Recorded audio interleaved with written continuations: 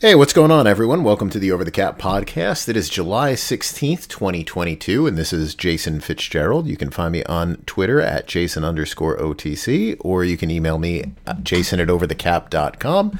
As usual, I am joined by Nellie. Nellie, you have anything this week?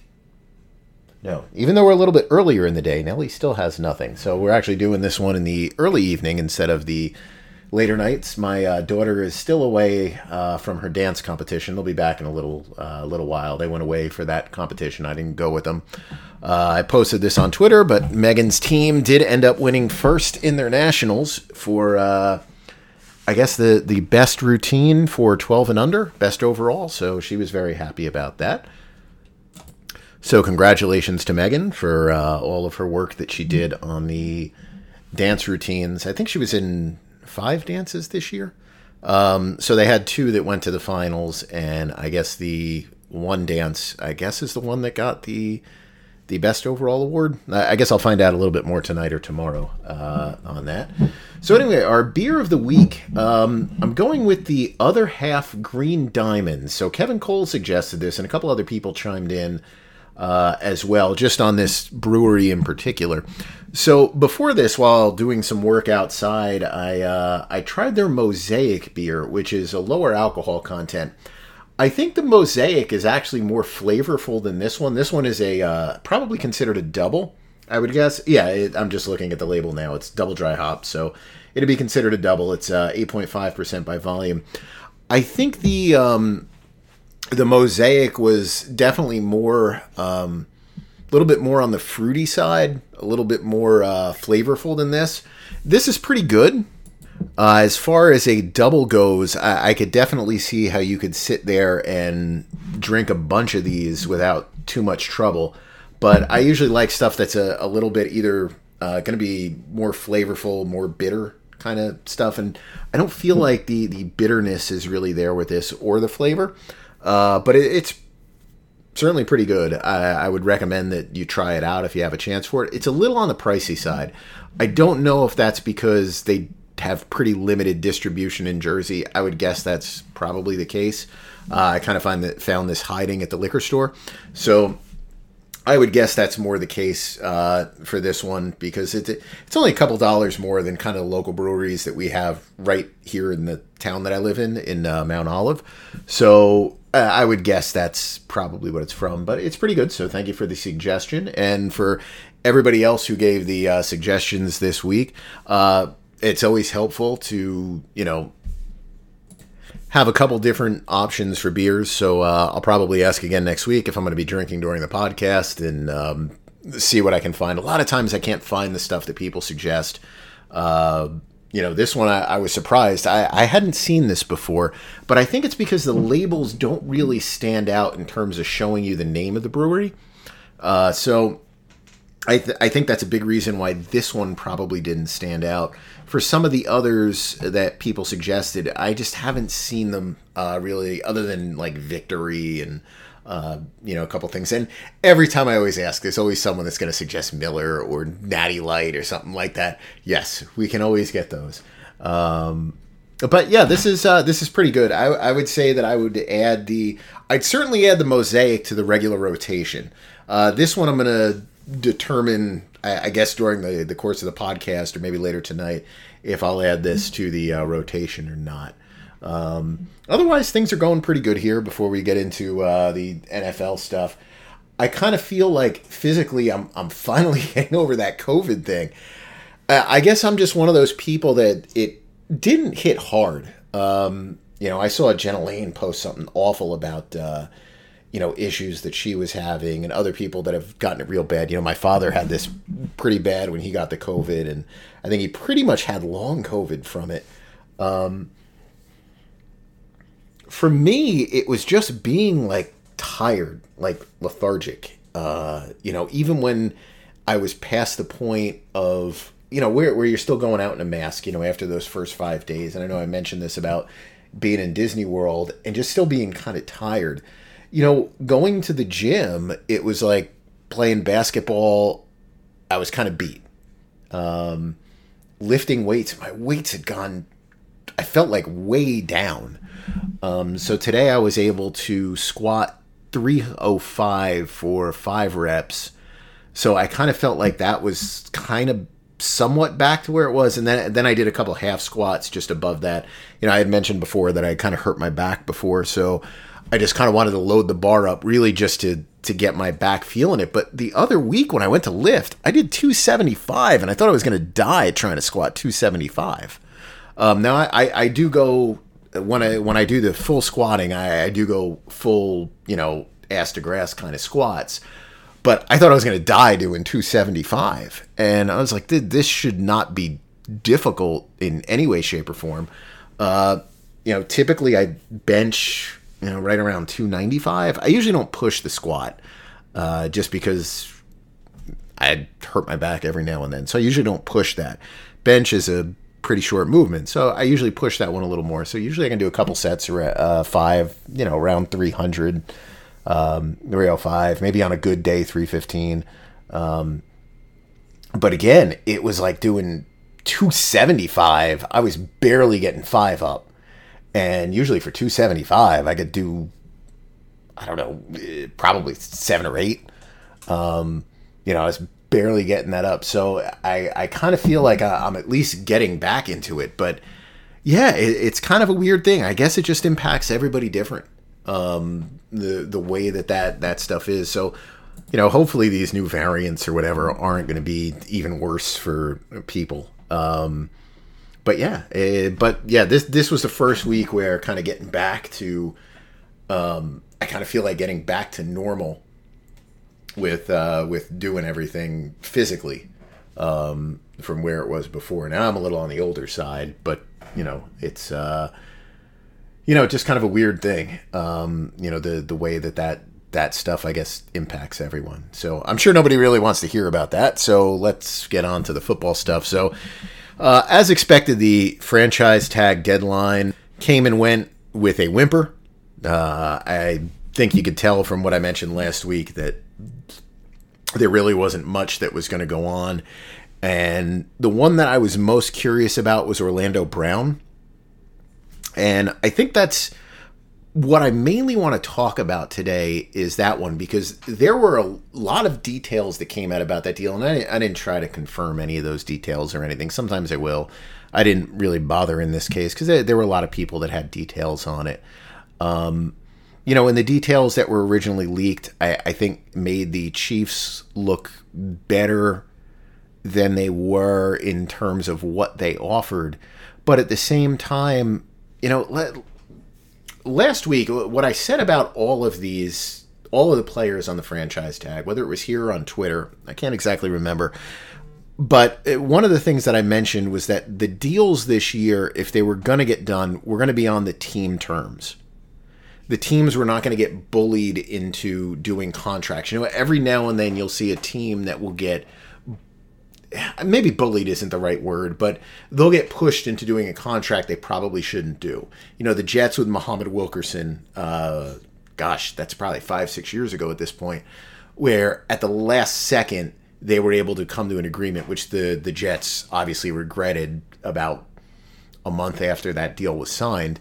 But, you see that from time to time. Other times, the teams kind of crack the whip and they hold a lot of leverage. And I think that was the situation that existed here with all these players, and that goes back to when Dallas and Denver had Des Bryant and Demaryius Thomas on franchise tags and they got them to take deals around $15 million a year when they should have been paid significantly more than that. And that led to really a depressed wide receiver market for quite some time, because those teams were able to exploit that leverage and, use it to get really good contracts at the last minute. So with Brown, it looks like what the Chiefs did here is the Chiefs essentially offered a contract that would average $18.2 million a year. Just as a frame of reference, that would rank, let me just pull it up. I should have had it open already. But that should rank 1, 2, 3, 4, 5, 6th in the NFL amongst the left tackles. I'm not going to get into the right tackles just yet. but 5th in terms of number at left tackle. 6th, I'm sorry. Which isn't bad. It's not good. It's not great. It's okay. That's what would have ranked. At the last minute, it sounds like the Chiefs came in with a, look, you want to say you're the highest paid player in the league, we'll do a phony baloney deal with you. We'll throw you a last year on the contract worth $40-something million, and you can say you make $23.5 a year, $23.1 a year. I forget what the final number was on that, but he was going to be the highest paid player. And it doesn't really, it's not legitimate. The highest paid player at left tackle at this point, and I'm not saying that Brown should be the highest paid left tackle. We'll get to that in a second. But the highest paid left tackle on paper is Trent Williams at $23 million a year. Williams' contract, though, was also a contract that has kind of some funny money at the end. What's in there? So, he's an older player, so he's not going to see years 5 and year 6 on his deal. If you look at the 4-year value on his contract, so he's at 81.65 over 4. Whoops. Let me just pull that up here.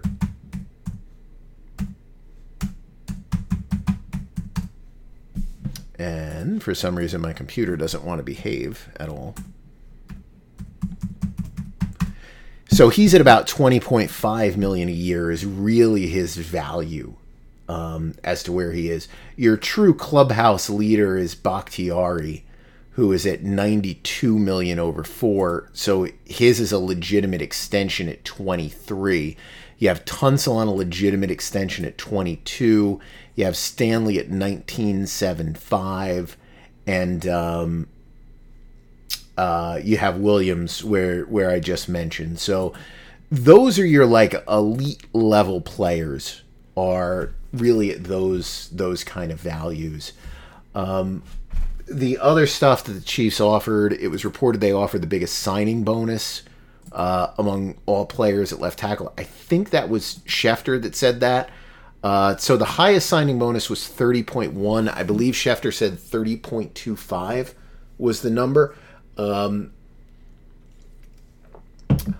My guess is it was going to be a $30.25 million signing bonus and probably a minimum P5 because there was no talk about him getting the most cash up front. Most cash up front is Ronnie Stanley at $41.75, followed by Bakhtiari at $39 million. Williams is at $32.4. So it's possible he could have gotten above Williams, but it probably would have been in that ballpark. Your 3-year values on these players, $70.5 million for Bakhtiari, $66 million for Tunsil, $63.75 for Stanley. Williams is at $60.75. I would guess that the Chiefs were probably going to actually be around a legitimate 18-2 over 3. So I'm going to guess they were probably going to be right around $55 million. Maybe a little bit above. Maybe they would have put him a little above Jake Matthews. I'm going to guess he wasn't going to reach the Trent Williams number. That he would have been somewhere in between. Now, that's just my conjecture. But I'm going to guess that's where he would have been. So, a lot of people, there's been a lot of various types of feedback on this contract offer. And, the people who are very pro-Chiefs first got hooked on this. Well, they're offering him like $23.5 million a year. Okay, they're not. So let's just put that aside. And then the next thing is that they're offering him 18.2. And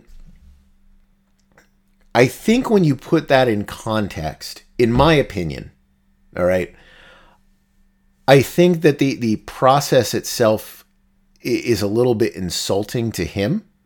I don't think that it's the Chiefs' intention to be insulting, but I think if it was me getting that offer, I would find the 18-2 insulting, and I would certainly find we'll throw you $40 million in this last year that we're not going to honor under any possible circumstance, so you can say you're the highest paid.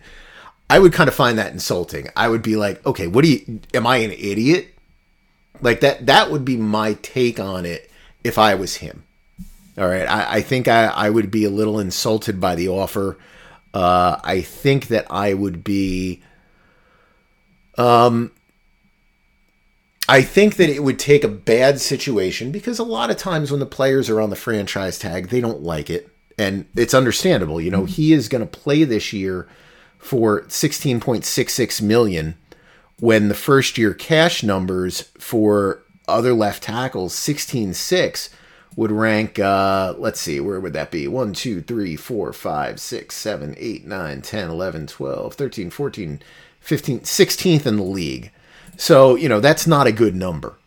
All right. Because if he signs an extension, especially when you're expecting something, you're probably expecting 35, 39, 40, whatever those numbers are. So I have a feeling that this probably makes him want to dig his heels in a little bit more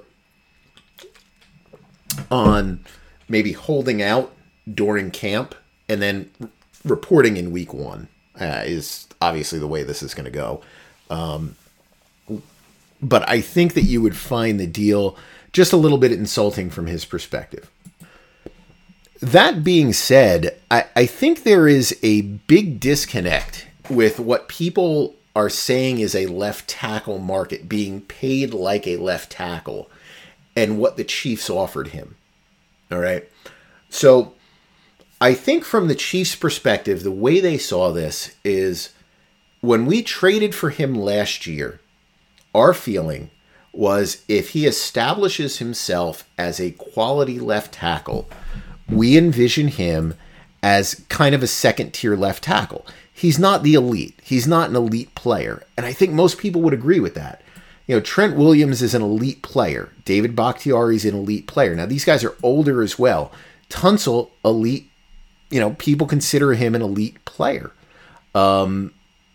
So you get down from there, and then you get to Stanley, who I think people also consider an elite player. Obviously, he's been hurt the last 2 years, and he's at 19.75. And you get into the next group of players, which is Jake Matthews at 18.5, Colton Miller at 18, Cam Robinson this year at 17.5. Before that, Garrett Bowles at 17. You know, I think when you take yourself back in time to when this trade came down, the market that existed then was the elite level players, which Brown is not, and the second tier, which was at the time it was Miller at 18, Bowles at 17, I think Luan at 16, Donovan Smith was probably at 15.5 or 15, Decker was around 15. So those were basically your top draft picks who were above average or decent left tackles. You know, they didn't light the world on fire. You know, some of them, like Bowles, didn't even get his option picked up. But they're serviceable. And the fact that you don't have availability at the position says, well, I want to extend them. So I think the Chiefs' offer probably was right in line with what the left tackle market was when they made the trade for him. And at the time, you know, people said, well, he wants left tackle money, so he wants over 20. But again, it's only a handful of players that got above 20. And under no circumstance are people going to look at him as that player. I don't think. The problem for the Chiefs is that the right tackle market changed. And Brown would certainly be considered a very, very, very high quality right tackle. Okay. About 2 months after he was traded, maybe it was probably less than that. It was probably just a month and a half after he was traded. Ryan Ramczyk signed a contract with the Saints that was $19.2 million. At the time, I believe the highest paid pure right tackle, because you did have the two outliers. You had Lane Johnson with Philadelphia, who was paid as a left tackle because the feeling was if he went into free agency, he would be a left tackle. So he got 18. And Trent Brown, who signed with the Raiders in free agency for 16, I think it was. And, he was obviously a bust with them, but I think it was 16, and he was obviously negotiating with other teams as a left tackle, so they paid him as a left tackle. The market at the time was Mitchell Schwartz, I think was your top guy at like 11 or 12, and that was just a 1-year extension. Let me pull up those numbers on him. I think he was the highest paid right tackle.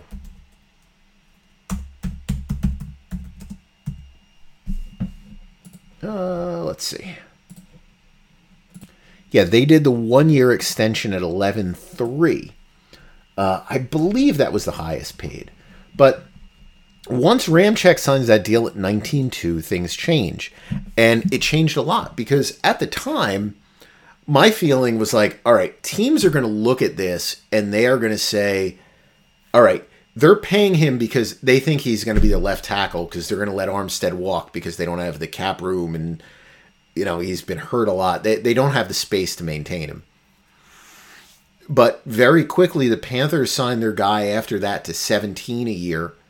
And I don't remember the order that came next. Braden Smith is at 17.5. Brian O'Neill is at 18.5. That changes the dynamic of the market. But before that, when the Chiefs made the trade, getting paid as a left tackle meant getting paid around $17 or $18 million a year. Maybe, depending on where you rank. So I'll say between $15 and $18 million a year versus getting paid between 9 and 11. That was the difference. That was getting paid like a left tackle. It wasn't about getting paid like you're an elite left tackle. Maybe you could prove that you could be an elite left tackle, but it was about proving that you could be paid like a left tackle. When the right tackle market shifted, that changes the dynamic. And we don't really have a lot of data that shows us that the left tackle market is changing because of those right tackle contracts. Now, I believe it does. When I talked about positional spending a couple of weeks ago on here, what did we mention? We mentioned about how the bottom of the market really actually has more of an impact on the top going up than the other way around. We often think that it goes top down, but it's really bottom up. As the bottom of the market rises, those better players start to have more of an argument that they should be paid more versus the, going the other way around where they have to state their case against the current top guy. Unless the top guy is that good that forms a block, the Aaron Donald, Aaron Rodgers in his prime, those guys block the market. But other than that, it's a bottom-up movement. So if our right tackles are moving up, logically, we should think our left tackles are moving up. So you saw the Eagles with basically 1 or 2 years under his belt. They extended their guy at 16 with $40.9 million guaranteed. And, Jake Matthews got up to 18.5. And that's probably okay for a veteran player, getting there. And then you've got Cam Robinson getting to 17, almost 17.6 with 33 guaranteed. It's basically they were locked in on that franchise tag stuff and, whatever they were thinking of with doing that. So, they do those deals. And Brad is the one who brought up the Cam Robinson one, and he's right. That's a little indication that there should be a shift up because a Cam Robinson style player before this was probably worth 13, 14, 12, somewhere in that range. And logically, it makes sense. If right tackle has shifted by like $7-8 million a year, it's only logical that our left tackle should shift by something similar. So that whether that's a $5 million jump, a $6 million jump, Robinson's is a little bit different because it's a 3-year deal. So a 3-year is different than a 5. It can artificially inflate sometimes those annual value numbers and everything else. But in any event, it is a shift for a player who is not really that great of a player. So I think from Brown's perspective, and I think this is the right perspective to look at this, if he is a right tackle, his market probably should fall somewhere between Brian O'Neill and Ryan Ramczyk. I don't think that is out of the realm of possibilities as, the way that you would look at where he's going to be. Brian O'Neill was a second-round pick, I believe. Let's see. Yeah, he was number 62 overall. Orlando Brown was a 3. Sometimes there's a little bit of a difference the way people will look at that. But I think that's probably a reasonable comparison. Let me just see what we had Brian O'Neill at last year in terms of value.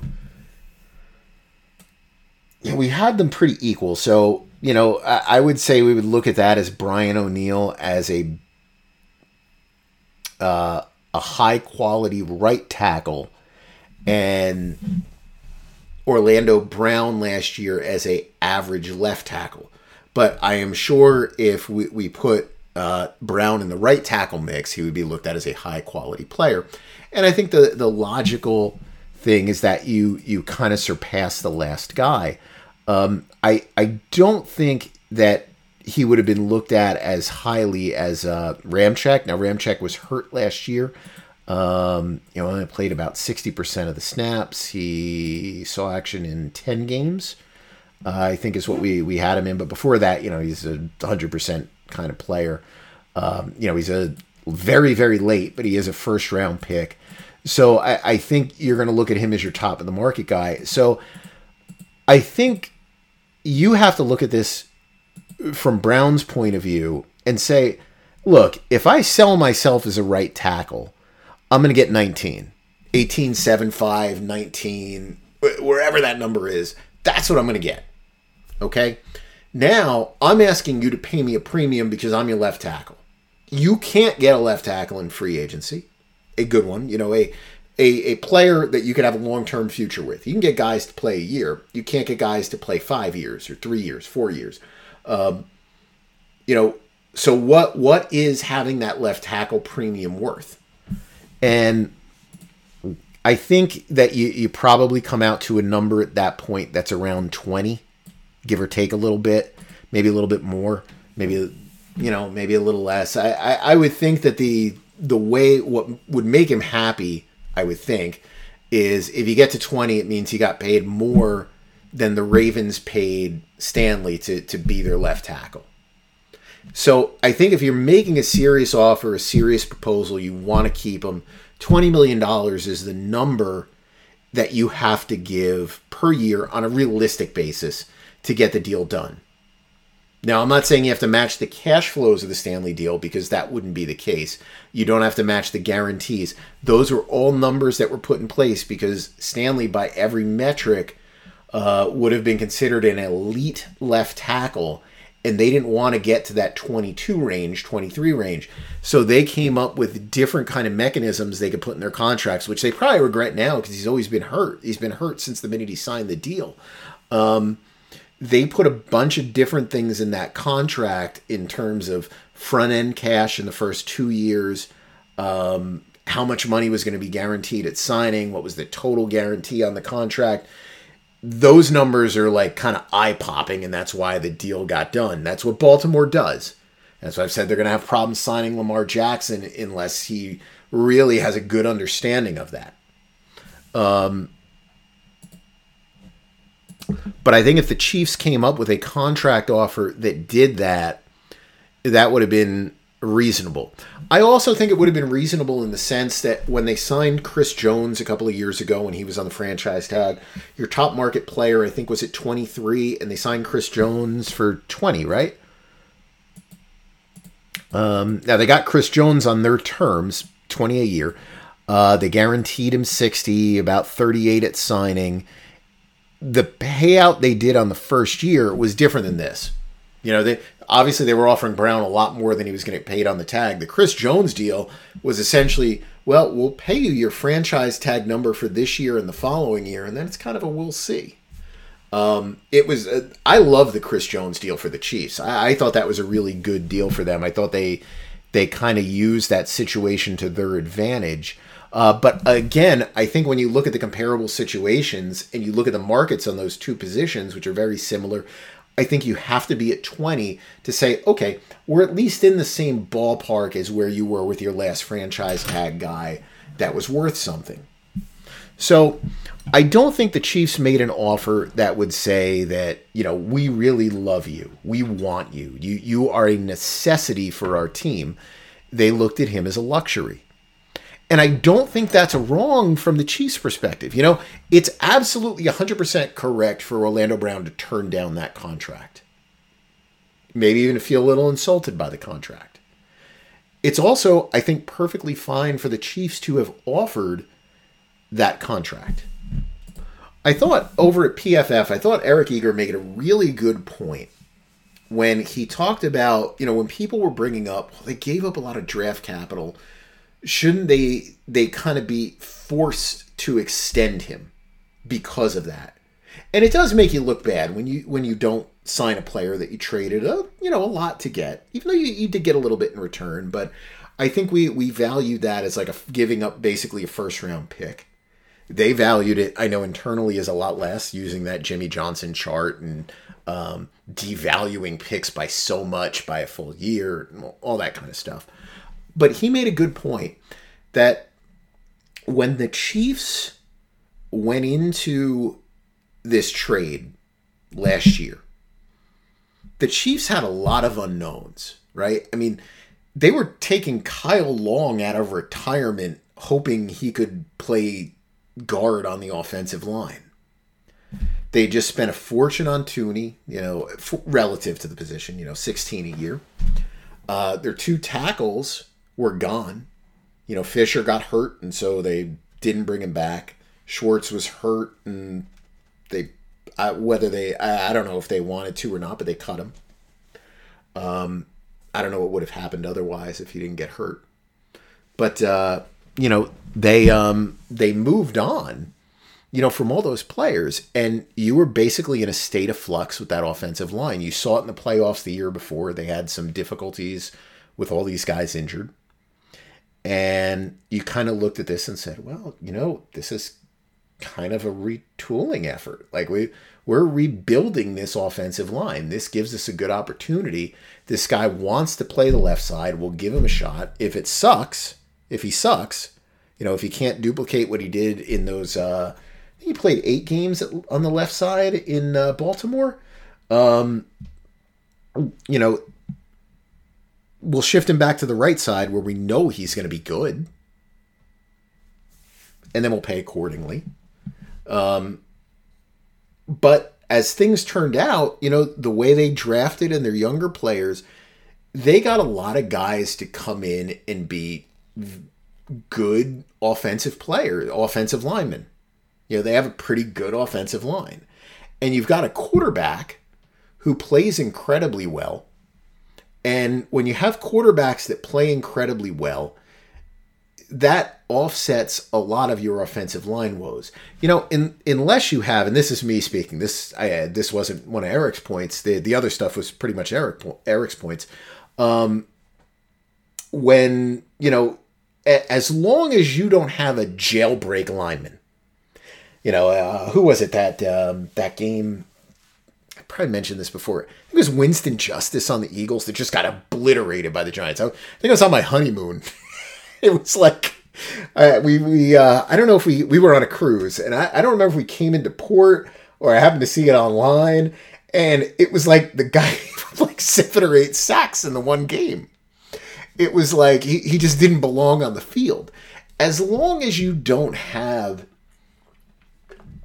a turnstile to where when Patrick Mahomes gets the ball, and if his clock internally is going to be like 1,000, 2 1,000, a half, and I got to throw, as long as it's not going to be, I'm still kind of crouched down and I'm getting pulled down, as long as it's not that, where it's 1,000 sack, he's good enough to get away from all that, to understand where that pressure might be coming from and how he has to behave in the pocket post-snap to deal with that.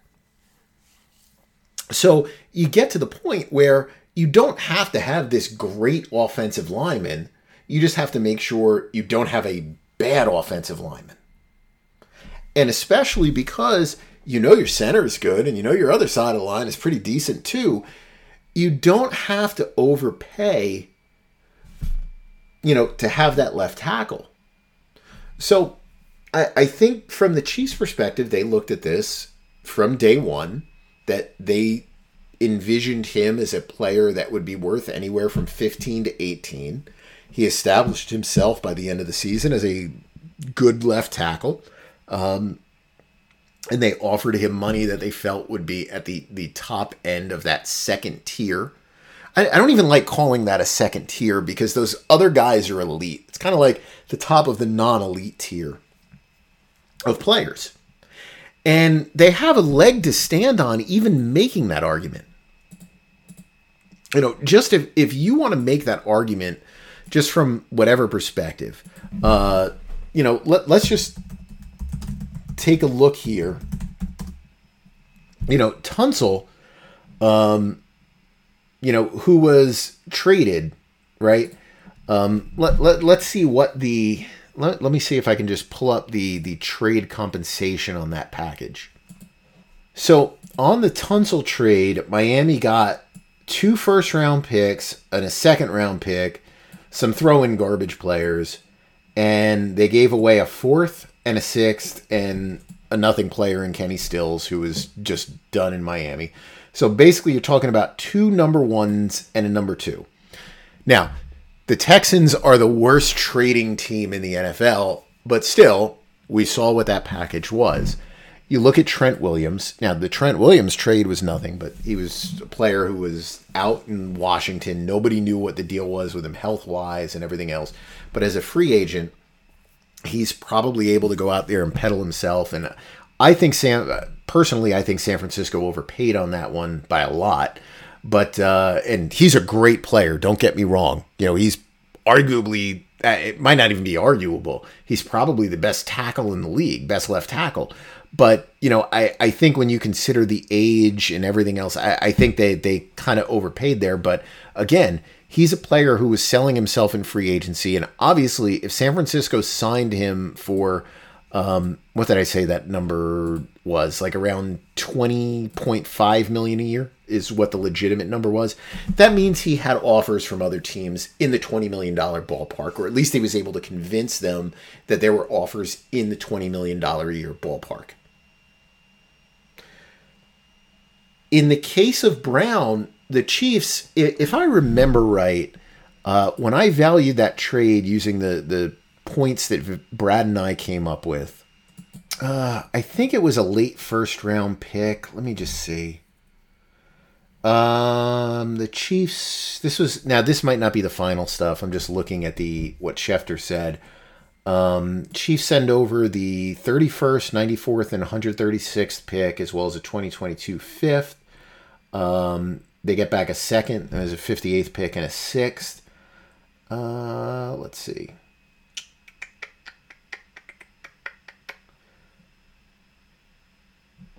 I'm just seeing what I put this at. I had a lot of thoughts here as to why they did this and how it kind of made sense financially if they extended him even up to 20 a year based on keeping Eric Fisher. Where is the number? Because I'm saying it was a first-round pick, and I don't know. Okay, yeah. So the value on that was a mid-first-round pick. Probably on Twitter, I actually had the numbers that were there. But if you put the numbers in there of all the picks that they gave up plus what they got back, it was basically a mid-first round pick they're giving up. And, there's a bunch of different systems. Other systems will, if I'm saying it's a mid number 1, other systems will probably say it's something around like a 25th pick, 26th pick. But the Jimmy Johnson stuff probably says it's like giving up a late second or something like that. And that's what I think the Chiefs were trying to tout when that trade was made. In any event, whether we look at that as a mid number 1, whether we look at that as a late number 1, even if we look at it as a number 2, that's given up overall, that pales in comparison to what Tunsil got when they gave up 2 1s and a 2 to bring him in. Now, obviously, there's different benefits that you get from bringing a player in when he's got some money on a rookie contract versus, nothing existing. But every single team in the league had an opportunity to sign Orlando Brown this year and give the Chiefs 2 first-round picks as compensation. I don't believe Brown was an exclusive player. He was non-exclusive. And based on the Tunsil deal, based on the Ramsey deal, based on the Jamal Adams deal, based on a couple of trades, if he is truly looked at around the league as like this tippy-top, super elite level player, you would give up 2 number 1 picks and the money without a problem. Once that stuff doesn't come in, from the Chiefs' perspective, you have to look at that and say, okay, very clearly, you are not looked at as being worth $22, $23 million a year. We made a trade with the Ravens, who paid their guy $19.75, and they didn't think you were worth that to keep as well. So you're probably not worth that. It's just looking at different data points, looking at different ways that you can just kind of value the market to come up with arguments for why you're not offering him 20 plus, especially if he's looking for 23 legitimately. I could see a situation where he's looking for a legitimate 23 a year contract plus the 71 million in guarantees that Stanley got. I think that's just doesn't make a lot of sense. Really for either side, that's like pipe dream, hopes, I think in his case. And, that is, the guarantee stuff, that just doesn't make sense. So I think the Chiefs have a legitimate reason to say, no, we're sticking with 18-2. And he has a legitimate reason to say, no, I need to be at 20 plus before I'm going to do a deal. So I think both sides are right in saying no. And I think, going back to Eric's point, I think it's right where you look at, there's more information involved from the Chiefs' perspective to where, you did give up a lot, but maybe this does become a luxury. And you know what? If it's a mid-first round pick, it's a mid-first round pick. Last time we drafted, we drafted a running back. Okay, big deal. I can give up drafting another running back. I think that all of that kind of, comes into play from both sides. Both sides have more information, and from Brown's side, it should be that, okay, if my expectation coming in was 18, it's grown since then. And I think from the Chiefs side, if their expectation was 18 is what they should spend on the position, I think given all the other factors, they probably look at that and say that's the max that they should spend. So both sides are right from walking away. Now, I think that the stuff that came out where it was like both sides worked hard on this and they're hopeful for a deal next year, I think that's a bunch of baloney. Okay, the Chiefs offering 18-2, like I said, that's kind of insulting. I think Brown, where he was, probably feels a little bit insulted. I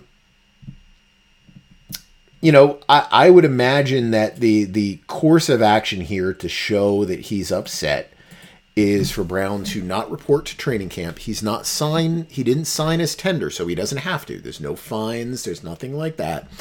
So you don't show up to training camp. And I would guess what you try to do is you will go out there and you will attempt to get 2 provisions. The first thing is you'll try to get a raise for the year. I don't know what the number will be, but you will try to bump your salary. Maybe you'll try to bump it to $20 million, something like that. The second thing you will try to do is you'll try to get a no franchise tag provision. If you don't get either of those, I think the logical course of action is for Brown to hold out until they get to the regular season. It makes 0 sense for Brown to miss any football games. not only has he not made a ton of money in his career, but for every game that he misses, he's going to forfeit about $920,000. That's a lot.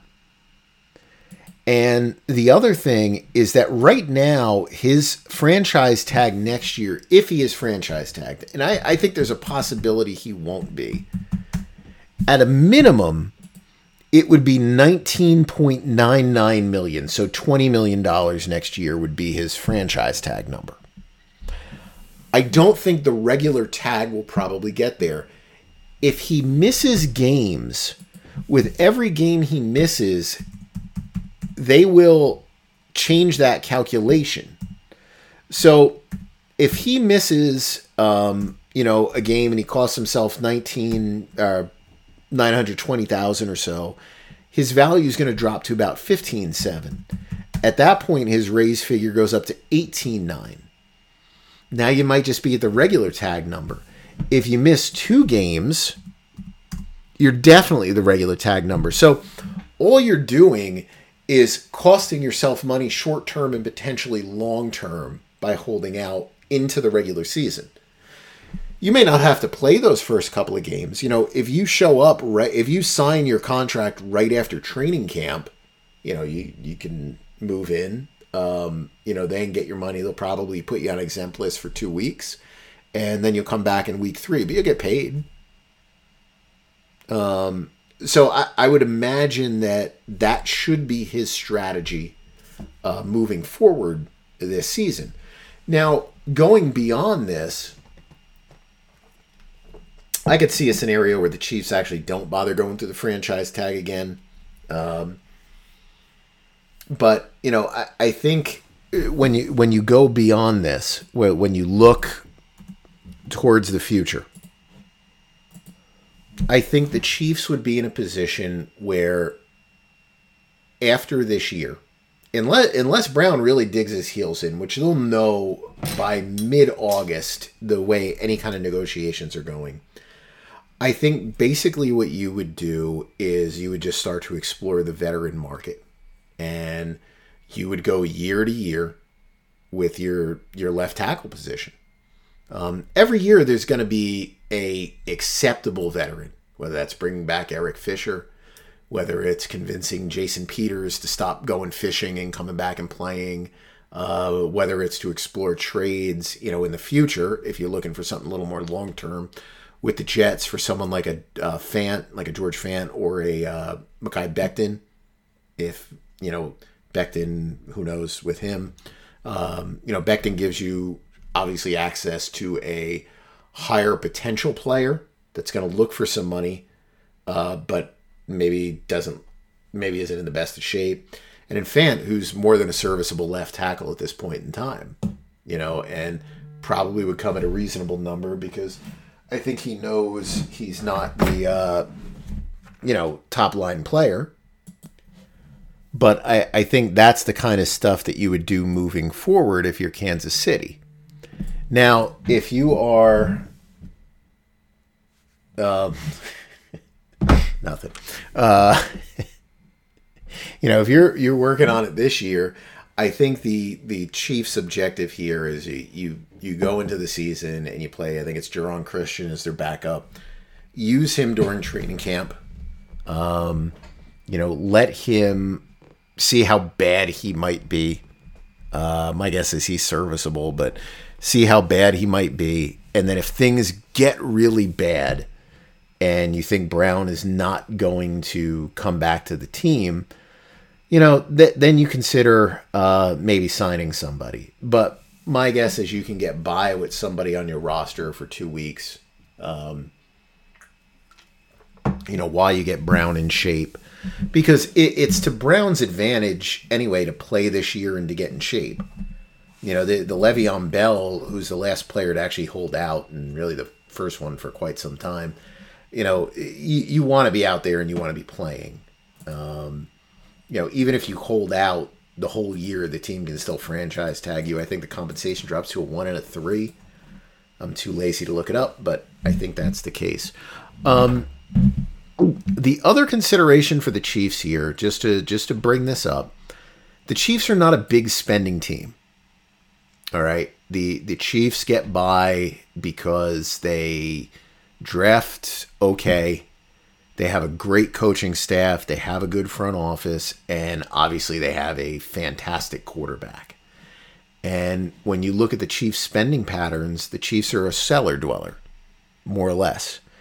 So for the Chiefs to go up to $20, $21, $22 million a year for a player who is above average but not great, it compromises what they can do everywhere else. So, I just pulled up the Chiefs spending, for the last 5 years. The only year in the prior 5 years where the Chiefs were above the league average in spending was 2017. They ranked 11th in the NFL. They spent 103% of the cap. They were 11th. 2018, they ranked 22nd. 2019, they ranked 24th. 2020, they ranked 27th. 2021, they ranked 19th. Right now, let me see where they rank right now. I didn't pull up for 2022 since we don't even have full rosters yet. 22nd.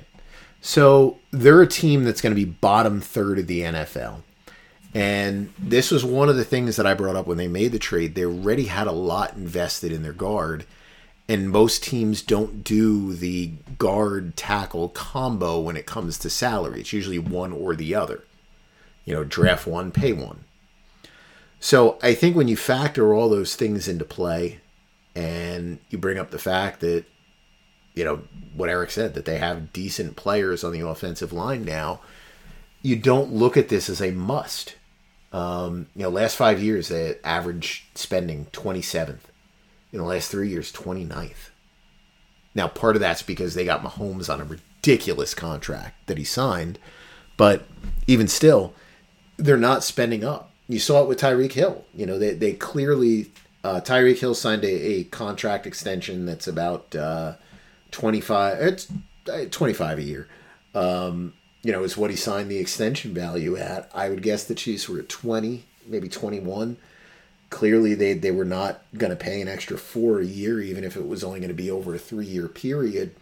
They weren't going to do that. It would blow up their budget, blow up what they do. And a lot of your budget every year is fixed. You have your fixed costs with Mahomes that you know. You have some of your fixed costs with your guaranteed salary players.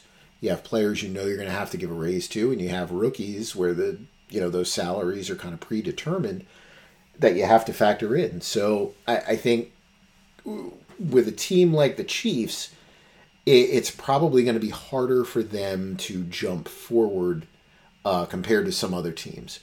For a team like the Eagles that has what seems like an unlimited budget, the Falcons, now the Falcons have salary cap issues, but if they didn't, those are the kind of teams that probably look at this and say, just pay him 22 and just get it over with. Chiefs are not that team.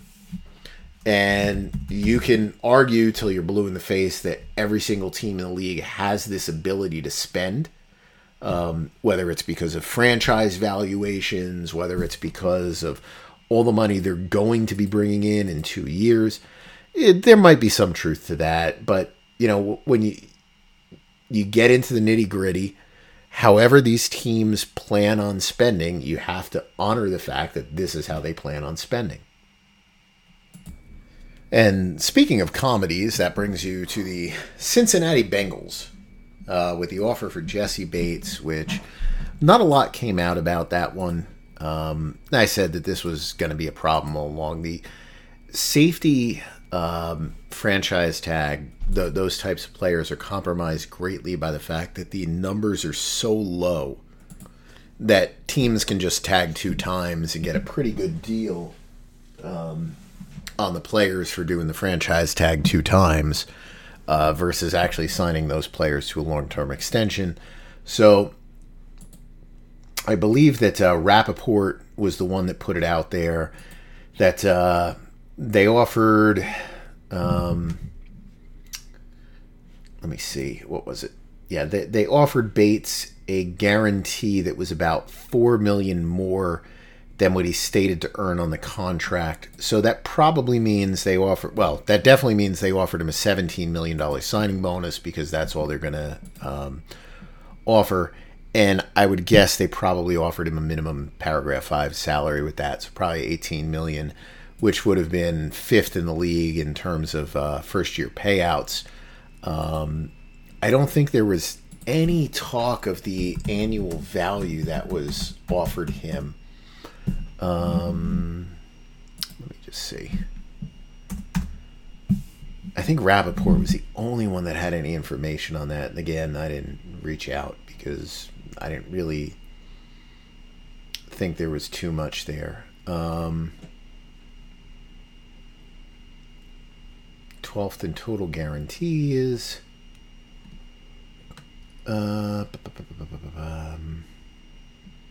looks like they offered him a 6-year deal, which is ridiculous. Yeah, I don't see any other information on that contract. I can just tell you by that number, that's not a serious offer. That's also an insulting offer. I said last week, if you want to at least make a compelling offer, you know that you're not going to do the big guarantee because you're the Bengals. You have to, at the very least, get him the highest signing bonus, which would be like 21, 22 million a year versus offering 17. You'd have to get a first-year cash number that's pretty high. I mean, this is a team that paid Trey Waynes like $50 million in the first year of his contract, right? How much did they pay Waynes in that first year? Let's see.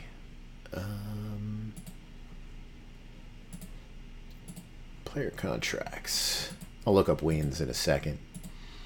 But you had to make a much stronger offer than this, even knowing that the Bengals are going to hold those. So I'm sorry, that Waynes averaged 15, they paid him 20.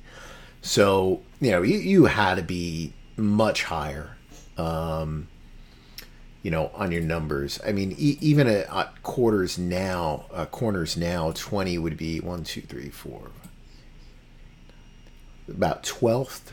And a lot of those players weren't under contract when he signed. So, I mean, it was a ridiculous amount that you were paying him up front, with the way that you did it. The last time they had a player that would have been considered like that caliber. Now, I think AJ Green is a better player than Jesse Bates. But AJ Green would have been the guy. Now, AJ Green got the $15 million deal, but he did get a lot up front. He got $27 million in the first year of that contract. And given that the Bates numbers, that there was no one that talked about like, he was going to get paid 35, 36, 37 million this year. I'm sorry, not those numbers. I'm looking at the corner numbers. 26, 27, 28. Something like that. Something that would beat the Adams Fitzpatrick numbers in the first year, even if you were going to fall, much below them in the future. That just doesn't make sense. My guess, they probably try to mimic the Justin Simmons contract. Simmons got 17 in the first year. That's probably what they tried to mimic, was something like that, or Kevin Byard, which was 18-1. Simmons was on a franchise tag as well. I think he was on the second tag when he did that deal. So I think that was more of what the Bengals were thinking, with the deal. And, of course, this is going to send the Bengals fans kind of into a tizzy because it brings up the perception that the Bengals are cheap. And there is probably some truth to that the Bengals are kind of cheap. But I will say this in the Bengals' defense. The Bengals have spent more with this coaching staff than they have in the past. They have done some things to try to bring their spending levels up. In the last 3 years, they've ranked 13th in the NFL. This year, they're pretty low. But prior to this, the prior 3 years, 2021, 2020, 2019, they did rank 13th. They were above average in 2020. They were below average in 2019 and 2021. They were above average in 2018, below average in 2017, if you want to go back a little bit further. But basically they've been kind of average over like a 5-year period. So it's not as bad as some people think. I have a feeling because they're pretty low this year. I think they're looking ahead and they're looking at players they have to extend, and they're probably looking at this, that Joe Burrow is going to get somewhere around $50 million a year, and they're probably going to have to come in with a massive signing bonus payment. Again, when we're talking, some of these deals, you get to quarterbacks and you get to signing bonuses. The top number right now is 66 for Dak. So you're probably looking at a $70 million signing bonus at the minimum, to get him kind of in the ballpark, because you're probably not going to do the guarantees, though there is some, if you go back to the Steelers with Ben Roethlisberger, there is some cases to be made with injury protection. So I'm going to guess that maybe they could bring that up and get there, but my guess is you're looking at a $70 million signing bonus, which might come next year. If he's healthy this year, that's probably the kind of number that you're looking at, is like around 70. And right now he would be earmarked for a 2023 salary for cash wise of $5.5 million. So I think you're looking at that. You're looking at some of your wide receivers. You're looking at the outlay of cash that you might have in the future. And I think you're probably saying, safety is a position that we can drop out on. But, I think I just kind of like if rather than going through making even these kind of crappy offers, I'd rather a team is just honest with it and just says, we're using the franchise tag. It is what it is. We can't afford to keep him long term. We'll see where things go in the future, but this makes more sense for us, to just keep it this way, and we have to be considerate of the future. So I think that's what's going on in the Bengals world right now. But I think they made a mistake even making that offer. I think they probably just should have been like, look, unless you're going to sign for 15 a year, we're not even going to make you the offer. If you're not going to sign for like 15.5 a year, we're just not going to be able to get a deal done, and just leave it at that, and go from there. So, again, I just consider that like a completely insulting offer. They probably shouldn't even bother with. All right, let's get into questions for this week. So the dude has a question here. A bit lost on how you break down Cooper Kupp's contract. Contract value, you put 80.1 with a 26.7 APY. Okay. Let me just run the numbers to see here. Okay. But if you do 26.7 divided by 5, you get times 5, you get 133.5. How do you arrive at the 80.1 number? On the cash flows, you show 80.1 over 5, but again, that doesn't make sense to me as stated in my above point. Am I reading the page wrong, or does the page have an error? So here's the thing. We always value the contracts in new money terms. So let me, first I'll make sure that there's no errors somewhere. But Cooper Kupp had 2 existing years on his contract. When we value the deals, not in every case, in probably 98% of the cases, it'll say other if there might be a different valuation. Excuse me.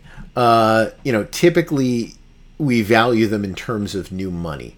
So I don't have the cash in front of me here, but the 80.1 million is what he makes in new money. So the way that you would calculate it is this year he's going to make $30 million. We back out from that what he was scheduled to earn prior to that, which is $14.875 million. Second year of the contract, he's going to earn $20 million. We back out of that $14.875 million. And then it's pretty straightforward. He's going to make 20, he's going to make 20, he's going to make 19.85. So those first 2 years are kind of like prepayments on a new contract. The new contract itself, from a technical standpoint, doesn't start until 2024. So when we value in terms of new money, we're looking at the amount of money the Rams are paying him to play in 2024, 2025, and 2026. So what we do is we take those 5 years and we subtract out what he was going to make under the existing 2 of his old contract. That's our new money. Then we divide that by 3. That's what the Rams are saying. Well, we think this is what you would get if you were a free agent 2 years from now. So that's the concept of new money as to how you look at it. If you want to look at the divide by 5 number, that's what I typically call an effective APY, effective annual value. Excuse me. Other people refer to it as a paper APY, like it's on paper, like in the contract itself. It's stating a 5-year contract. It's not stating a 3. The Rams may even value it that way. And maybe even from an internal perspective, or certainly from a salary cap point perspective, you're looking at it as a 5-year. You're looking at it as a what are the numbers here? 30, 20, 20, 20, 1985. You're looking at it as a 22. It's actually probably a little bit higher than that because there's probably existing proration that's in there. Probably an extra $3 million in that. Your effective value is 22.6 is probably what you're looking at. But that's just kind of the intricacies that come up with valuing in new money versus overall. One of these days, if I ever get around to doing a salary cap course, which is something that a lot of people have brought up to me when I go around who work in the league, just doing something that you'd have a bunch of YouTube videos or something hosted where we go over it. And if you look at the YouTube channel that I rarely ever update, there's probably some old videos going over like components of a contract and stuff like that. If we ever bring that up, we'll really be able to explain that I think a little bit better to where you can learn it if you decide to take it. But yeah, that's how you value his contract, and why the numbers sometimes on the pages don't look like they make sense versus what the stated annual value is on the contract. All right, let's take a look at questions via Twitter. That came from email. Let's see. Okay, not too many this week, so that's a good thing. Buck Wild says, do you think Dax Hill can fill the shoes of Bates? I don't think you have to worry about anything like that this year. I think Bates will, despite the fact that he's very upset right now, it doesn't make sense to hold out. Eventually Bates will report to camp. It might be at the first week of the season. I don't think Bates had a great season last year.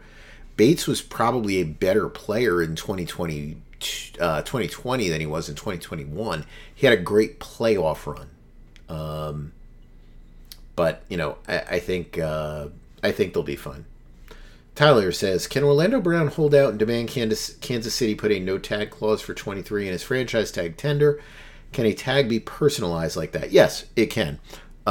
He can ask for it. Doesn't mean he'll get it.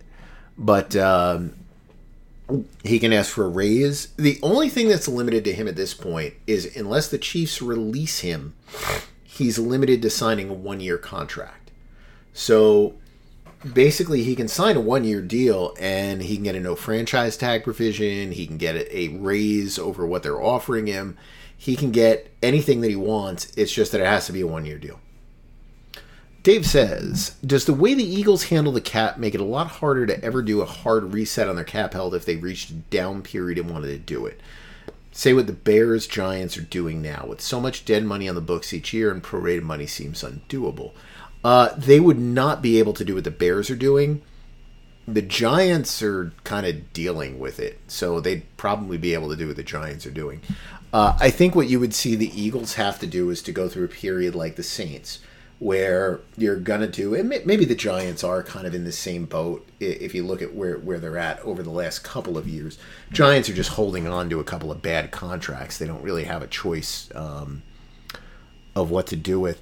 I think what you would see with them, now the Eagles are smarter than a lot of teams. So the Eagles have, I call them levers. The Eagles have a lot of levers to pull to split dead money across 2 seasons.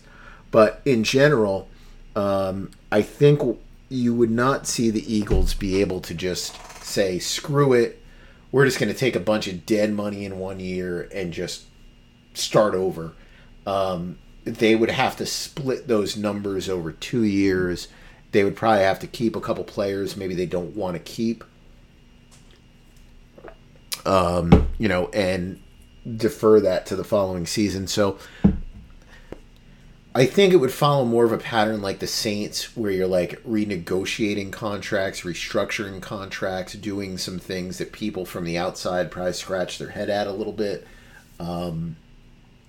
But I think that's more what they would do, is a couple of years in a row of dead money. That's probably at the Giants level this year, like $30 million or give or take a little bit, and go from there. But I don't think they're not in a position where, they push that risk basically across their whole roster.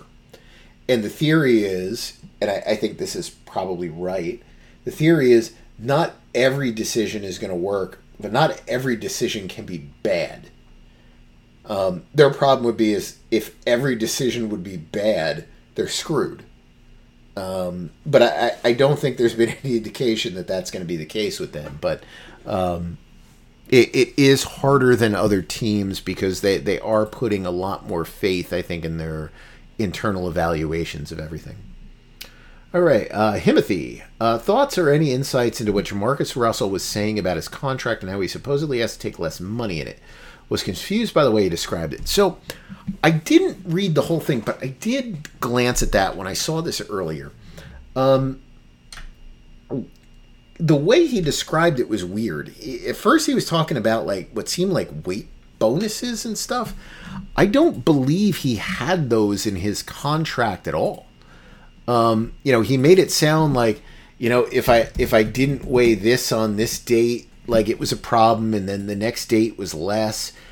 And like, I don't have any record of anything like that in his contract from, years and years and years and years ago. Look, Jamarcus, everybody brings up, Andrew Brandt's the one who brings it up the most. They all bring up Sam Bradford. And they bring up Sam Bradford as the reason why the CBA changed in 2011. Sam Bradford is not the reason the CBA changed. Jamarcus Russell is the reason the CBA changed. Because Jamarcus Russell was a disaster. All right? Jamarcus Russell had that quote that I was laughing at last week where he said, "Call me the effing biggest bust of all time." He's right. He was the biggest bust of all time. To be a quarterback, first round pick, number 1 overall pick, and to not get a second job after you've been cut after just 3 seasons in the league is unheard of. So I don't know what he was talking about with that, unless the Raiders were trying to make a case that his weight, which was a problem, I think he was over 300 pounds by the time he got cut, in some way, shape, or form showed that he was not making a commitment to playing football. I don't remember if he was arrested. He might have been arrested after the fact, after he was cut. Let me look that up. I probably shouldn't say that unless it's... Let me see if he was. Yeah, he was... codeine syrup. Okay. Anyway. Yeah,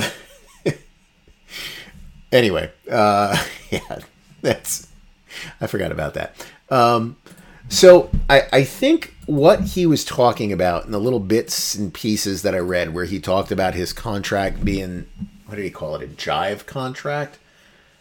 I don't even know if he still understands what that was. So back at the time, the way things worked is teams paid players what was called a salary advance. They moved away from something that was called an option bonus. There used to always be option bonuses in a contract, there, which was the big bonus that was paid in year 2. The way that it worked is you paid an option, and in return for paying the option, the player's salaries in year 2, 3, 4, and 5 or whatever dropped lower because you executed the option on the 5th or 6th year of the contract, typically the 6th year of the contract. There was a grievance hearing, I think it was Ashley Lilly of the Broncos, where the Broncos looked to get that money back when, I think it was him, and I might be getting mixed up with a player. Basically, he refused to, I don't think it was Javon Walker. I think it was Ashley Lee. Anyway, he had a option in his contract. It wasn't a huge option. And I think the Broncos tried to get that money back after he was traded. And basically, I think that the Broncos' case was that because he was traded and no longer a member of the Broncos, he was not entitled to the option bonus proration that they had paid him for the future years because he was going to be playing in Atlanta. So he won that case in the grievance where it was determined that, which makes sense, when you pay an option, you're paying for the right to exercise the option. You're not paying for the right for him to play under the terms of that option. So basically, he was allowed to keep the money. That led to a number of teams using something that was called a salary advance. And a salary advance means that you advance future salaries and you get technically repaid those salaries, on the advance. Or, if a player violates a guarantee, they may have to pay it back. So years later, again, the Broncos with Tim Tebow, when they agreed to a trade with the Jets, as they were about to finalize the trade, the Broncos basically said, well, you owe us X amount of dollars to the Jets because we paid the salary advance to Tim Tebow, and that's money that should be coming to us. That's not money that you don't have to pay him. You owe us the money on the salary advance because an advance is just that. And eventually they came to an agreement, but that's the uniqueness of a salary advance, which I think the Eagles have used a couple of times. Nobody else really uses them. That gives you a lot of leeway if you're going to trade a player to maybe maximize your financial return that you can get by utilizing the advance versus a traditional signing bonus.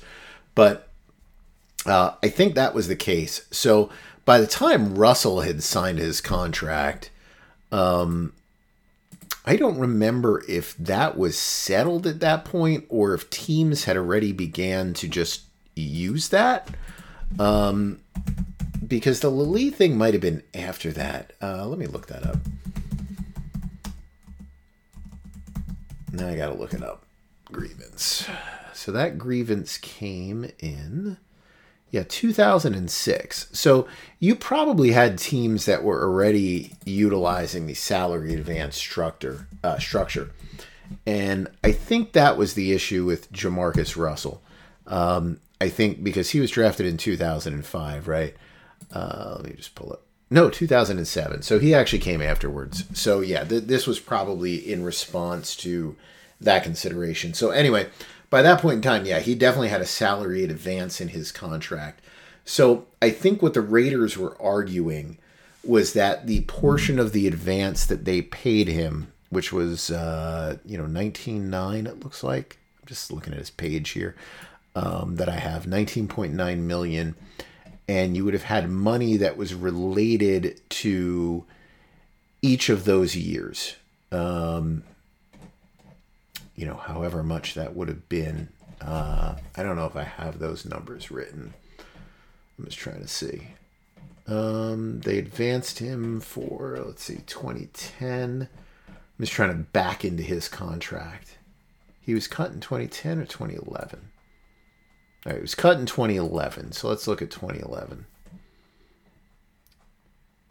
So I think it was 5.3. It looks like for 2011. 2.3 for 2012. No, 2.6 for 2012 probably. So they probably look to recover like 9 from the contract. So I think what they were probably trying to say is that he violated the terms of his contract in those 2 years. And they should be entitled to, they should get their money back from him because of that. So I think there was 2 things that they were looking for here that he was probably mentioning. One, if you get into this, when he's asked to take less money in the contract, I think what he's getting at with that is that they were probably saying, okay, look, we owe you $9.45 million in 2020 or 2010. They also paid him 3 to go away, so he had some of that guaranteed. 9.4 and then 5.8. They probably were looking to say you suck. We've seen that plenty of times. We'll offer you a new revised contract that'll pay you $3 million in 2010, $3 million in 2011, $3 million in 2012. Something like that. You're offering somebody a pay cut. But he might have also been referring to the grievance, because I saw comments about that where he talked about his contract was, whatever it was, Jive or something like that, that the Raiders were asking for money back. And I am sure that was them asking for that salary advance back, either because he got arrested, even though he wasn't under the contract anymore. I'm going to guess that their theory was that he was arrested and that arrest prevented him from playing with another team, and the Raiders would have been compensated, on offsets on the salary had he played with another team. So I'm going to guess that was one of the things. The other thing that they could have probably tried to say is because he was out of shape, that he was not making a good faith effort to be like a high quality football player. And, those sometimes can be ways around guarantees. I have no idea what eventually came from this. The Raiders, because of the uncapped season, were able to use a get out of jail free card with this guy. But I would guess that's what he's talking about. But I know some of the stuff I saw in some of his quotes didn't make a lot of sense, where it sounded like he was talking about weight bonuses and stuff. Marauder says, if Aaron Rodgers retires next winter, do the Packers have to clean house to fit his dead money under the cap, or can they still field pretty much the same team but with Love at quarterback? So it would depend on when Aaron Rodgers retired. So right now, Aaron Rodgers has a option bonus of $58.3 million. So basically, as long as they agree in a second contract to just eliminate that, they would be okay because, well, I don't know if they'd be okay, but your dead money at that point would be, let's see. I'm just going to give you a ballpark figure here.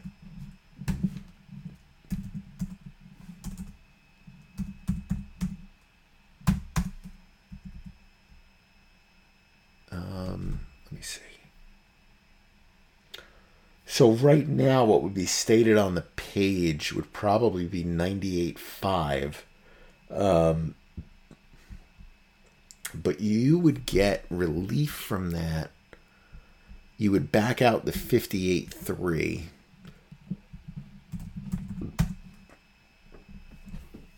So you would have 40.2 million dead that you would have to account for. And you could probably June 1 him.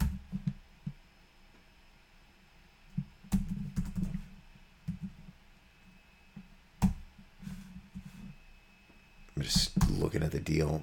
15-8. So no, they would be okay. I think you would be able to. I'm just doing the numbers real quick here.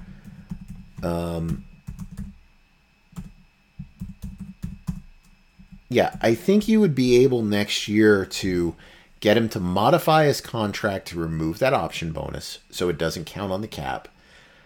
You would be able to bring his salary cap number down during the regular season to about 17. And then that would drop to 15-8. And then when June 1 rolls around, or June 2nd, you put him on the retired list. So you would split his dead money 15-9 and 24-4. So it's not out of the realm of possibility that they could do that. The trade route is probably a little harder. Trade route, you're probably looking at a 30 dead, and with a credit coming the following year. But if he retired, you would be okay with your cap stuff, and you'd be able to do that. Wade is asking, if Watson is suspended all of 22, his contract holds. Yes, that's correct. What would his new 2022 and 2023 cap number be? Will it enable the Browns, who have already the most 2022 cap space, to carry over more to 2023 and get a full season of cheap Watson in 2023? If so, I'm cheering for a 12 to 16 game suspension. So, if he has a full suspension for the year, his entire contract holds over. So basically, his contract is going to look the same. You're just going to be shifting years. So if he misses the full year, next year his cap number would be 10 instead of 55.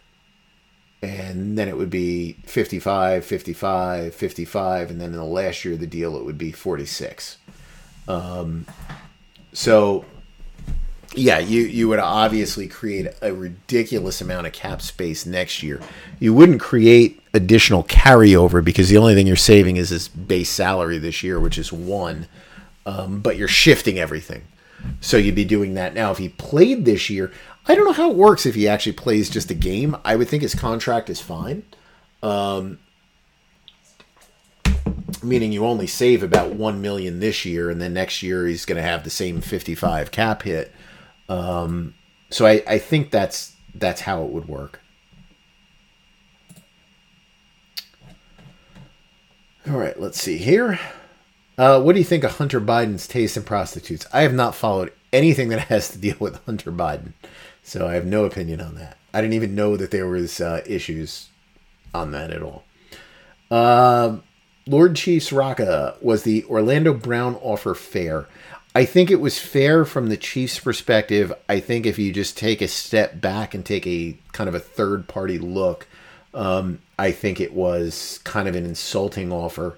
The second part of it, I don't think making 18-2 is necessarily insulting. I think throwing that 40 last year in it is kind of insulting. Colin, assuming William Jackson remaining money under the cap next year will be $21.75, including voids, does that make him a potential cut? Would a June 1 designation make sense? Let's pull him up.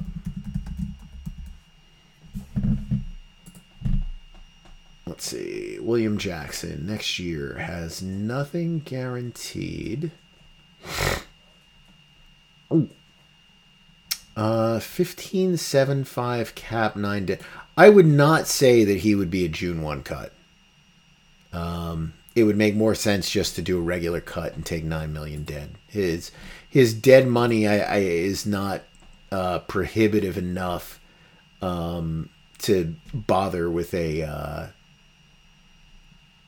June 1 next year.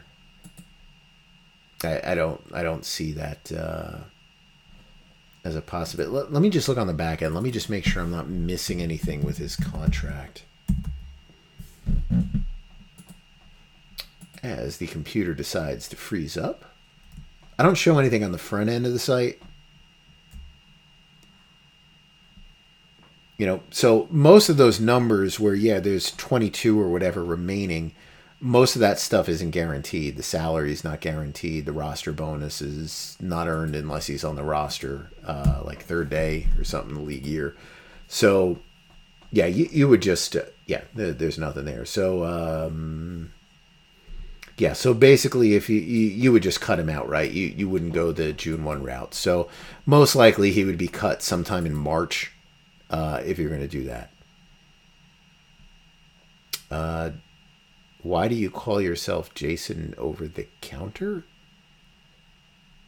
I'm not sure what I did, but I could have posted something. Who knows? The phone does some interesting stuff. Is it realistic for the Jets to resign Quinnen Williams and carry John Franklin Myers and Carl Lawson next year? Is one of them going to go? I don't. Well, yeah, it's realistic for the Jets to carry those guys. Look, the Jets are not invested in any position of note. You know, there's no real issues for them salary cap wise. They are, middle of the league next year. I know the numbers probably don't look great.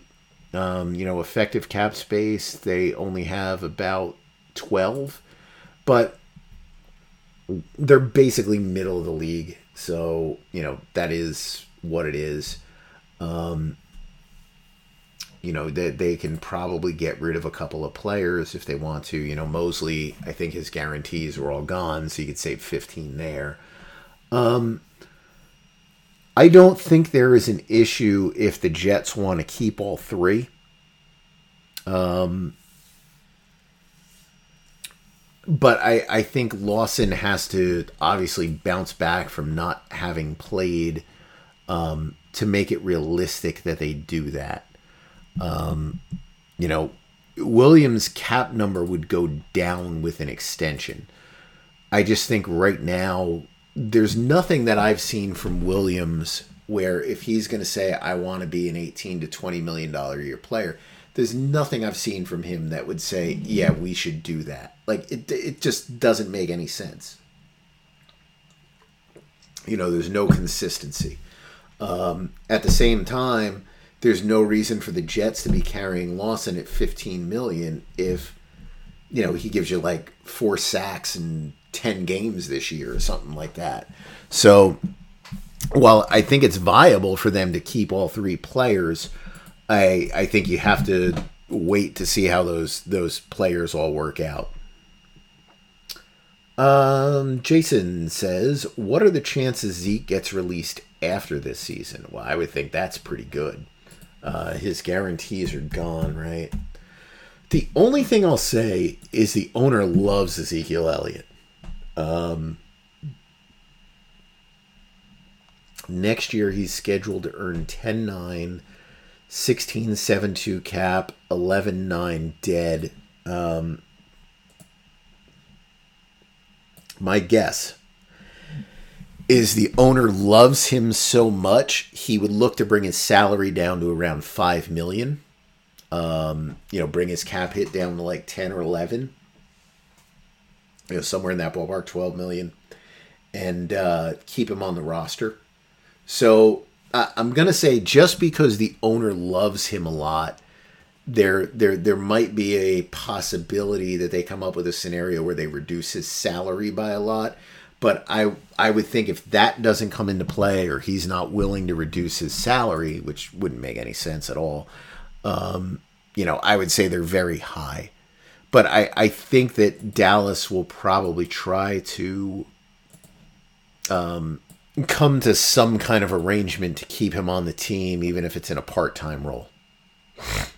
Andy says, how much do you see NFL revenues being impacted by inflation? Should we expect an abnormally large cap jump next year? I don't think it has anything to do with inflation. Their contracts, I believe, are set. So that shouldn't have anything to do with it. They have their TV contracts that are in place. I think those are going to hit the cap in 2024. So I don't think the issues that we see with inflation, which are not good right now, I don't think that has any impact at all on the NFL. People that are going to buy the tickets are going to buy the tickets anyway, so it's not going to drive local revenues down. And I don't think it's going to drive local revenues up that much, to really see a huge spike. Because, again, the ticket side of it is pretty much set. And I would imagine most teams that are going to sell out regardless of inflation. Your TV contracts are set. Your radio contracts are set. Your local stuff is set. So really, it would just be a question of like, do your jersey sales go up a little bit? Yeah, maybe. But I don't think that's going to amount to that kind of change. Jared, is Orlando Brown off his rocker? Has anyone been offered more for less in your recollection? No, Brown was offered an okay contract. It's not a great deal. I think Brown was perfectly right to turn that deal down because I think he would have made more money as a free agent, whether it's this year or next year. So I don't think there's anything wrong with him turning that deal down.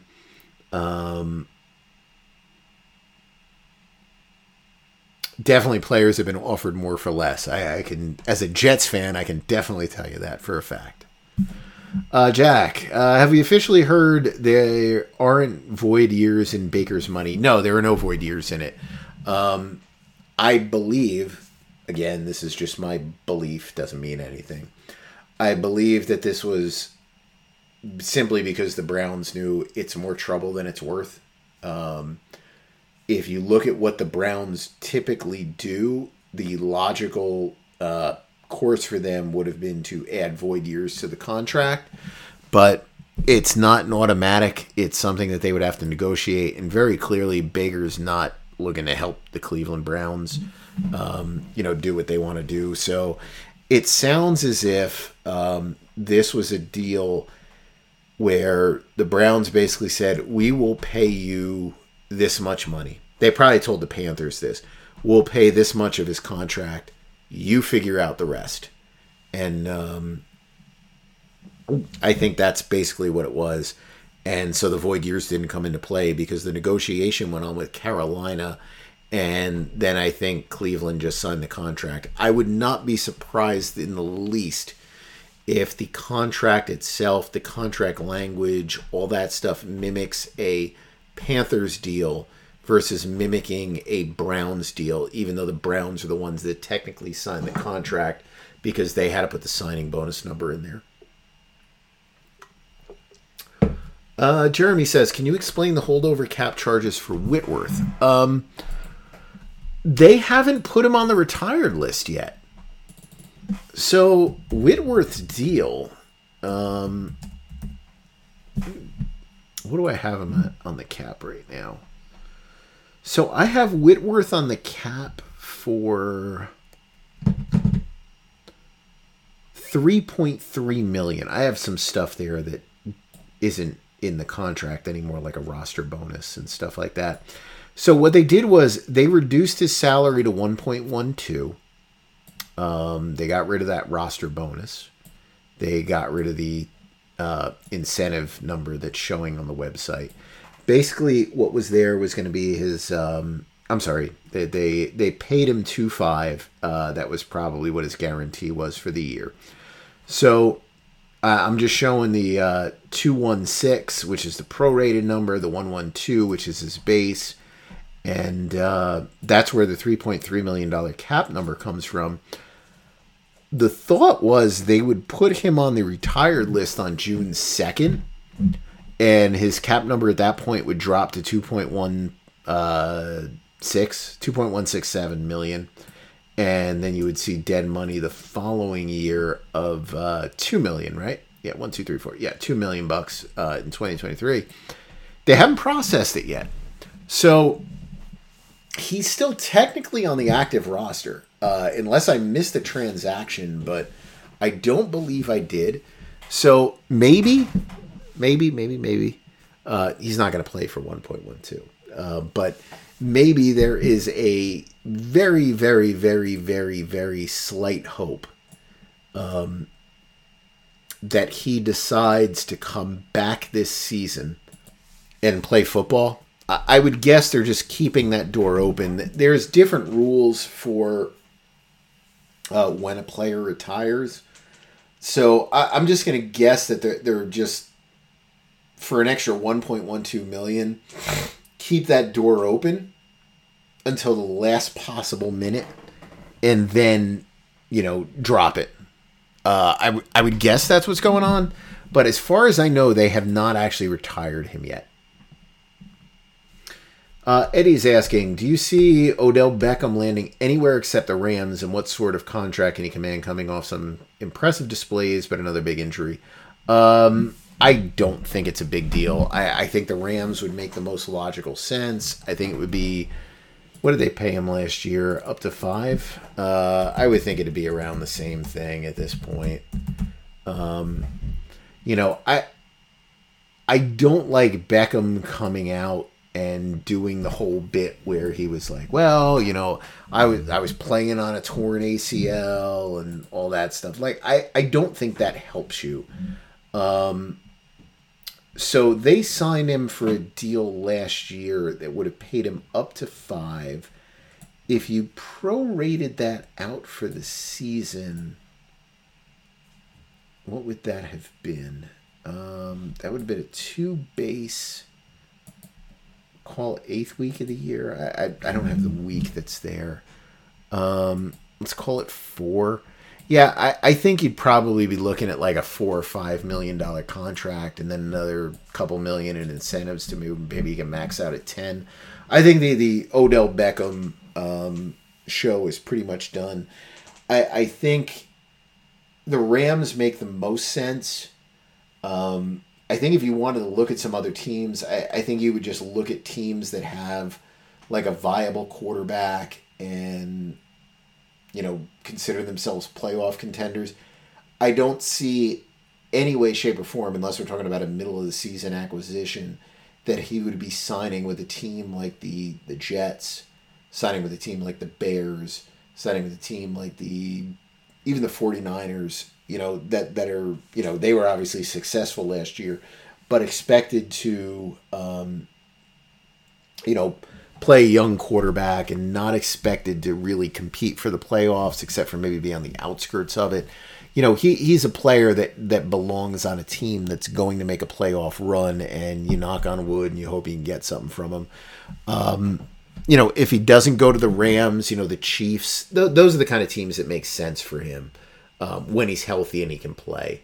But I'd be stunned if he got anything that was a base value over more than like $4 or $5 million at this point. Flip says, how did you get into learning about the NFL salary cap? That's a good question, and I get that very often.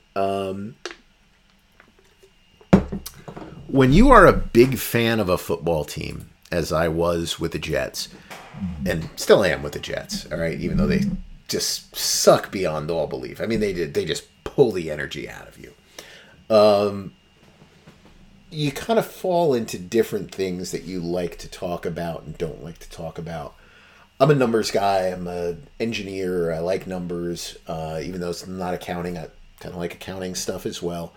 I was always kind of fascinated by the salary cap. Growing up, my thought on a lot of that stuff, and I'm a little bit older than the guys that I know that did that, but not by a lot. My thought was, to work in the NFL, you need to be a NFL guy. You got to be like a former coach. You got to be whatever. Didn't even think about that as a consideration. Like, someone who doesn't play the sport can in some way, shape, or form get involved in working in a front office. Never really would have thought about that. But I gravitated towards discussing things about the salary cap. And I thought, and at the time, we're talking mid to late 2000s, the salary cap then played a more important role than it does now. Salary cap still plays an important role for the teams. It played a more important role then than it did now. Whether that's because of rookie contracts, whether it's because teams have done a better job hiring, whether it's because the people that they've hired are just better overall.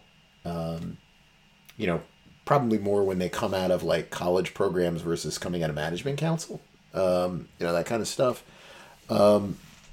Never really thought about that. So I was like, I'll do a website on this and see what I can learn about it. And I was just kind of fascinated by the rules. And then the more that you got into it, I was very lucky in the sense that when I talked about the Jets, there were not a lot of people talking about the NFL salary cap. All right.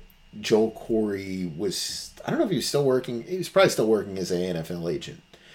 Andrew Brandt was still working with the Green Bay Packers. Your reporters didn't have as great of an understanding of it. They just relied on sourcing from agents. I had a great experience as you had the Jets that had a very young group of reporters for the most part. Some people like a Rich Cimini were lifers, and Rich has been good to me over the years. But they were a little bit more grizzled. Who had been there for a little bit longer. But most of them were younger reporters who were about my age or a little bit younger, and they saw a salary cap website that was explaining stuff about the salary cap, and you had message boards and you had blogs like the Jets blog that were very popular at the time, looking for stuff that was understanding about salary cap stuff. And it was a big benefit to me because it was a young group of people, in their 20s and 30s that were like, okay, maybe this is legitimate. And you go to the organization and you say, is this legitimate? They take a look and they say, hey, this is pretty good. It gives you an ability to make yourself like as an authority on something. As you learn more about it, you got to keep learning and learning. And so I branched out into doing all of the AFC East, which again was good because the beat reporters for the Miami Dolphins and the New England Patriots, I would say the Buffalo Bills I didn't get a lot of traction with. They were also younger and they liked writing about this stuff. And I was one of the guys they would lean on for understanding the rules and understanding where the teams were with that stuff. And as I got better with it, and it was just about learning it, myself on my own, as I got better with it, the teams would go back, I think, to the reporters and say, no, that's pretty accurate. That there are teams now that will recommend the website or recommend me, be like, well, we can't tell you this. Go ask him. He'll help you with it. Trust me. He'll help you. But that's really what it was. It was just that was my little niche that I like to talk about, and I love to talk about the Jets. And that was one aspect of it that I talked about. And look, I still go back to those message boards that I used to post on. I'm still friendly with a lot of the guys that in the internet world I used to chat with. You'll see me chatting with them on Twitter about all different things. It has nothing to do with football, just stuff. But that's really what it was. But it was a different path. If I had been more aggressive right from the start and just was like, yeah, I just need to do a salary website, which is really what the other website is. What Spotrac is more like, I never would have learned about the NFL stuff. I never would have been nearly as into it. And it wouldn't have been as good. Now it sucks that I power that website, and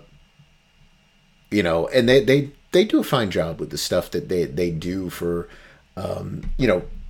collecting information from various sources, which, we do as well. It's not like we don't. But in terms of knowing the rules and understanding the stuff, it was just a love for the sport and just a little niche that I could get into, and just going from there. There was a whole group of guys that do that, and I still keep in touch with them. We still have our little direct message groups, Ravens Cap, Pat's Cap, Ian, who does the Steelers, Troy, who does the Texans. A couple of us were in these old Yahoo groups talking about this stuff.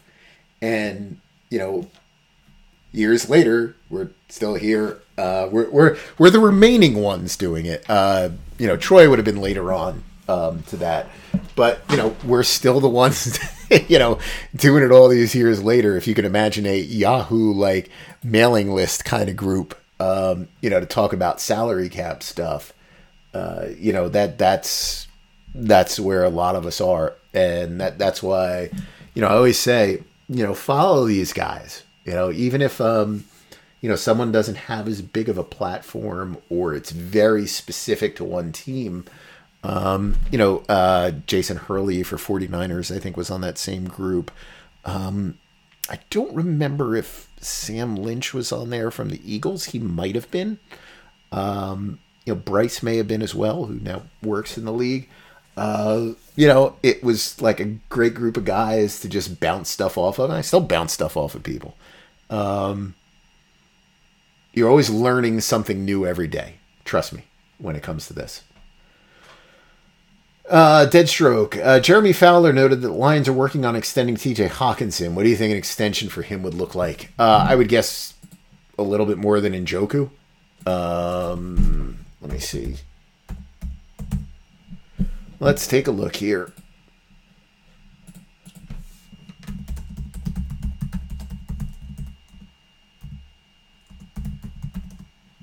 Let me just see. So we had him last year around 7, which means he's a mid-grade tight end. He's got a first-round pedigree, top 10 pedigree, right? So they obviously are going to go a little bit overboard. I would guess if you got Njoku at 13.7, Goddard's at 14.3, I would guess you're probably looking at like 14.5, 14.8 a year is probably the number that's going to be there. I don't think it makes sense for him, but I think that's what they'll do.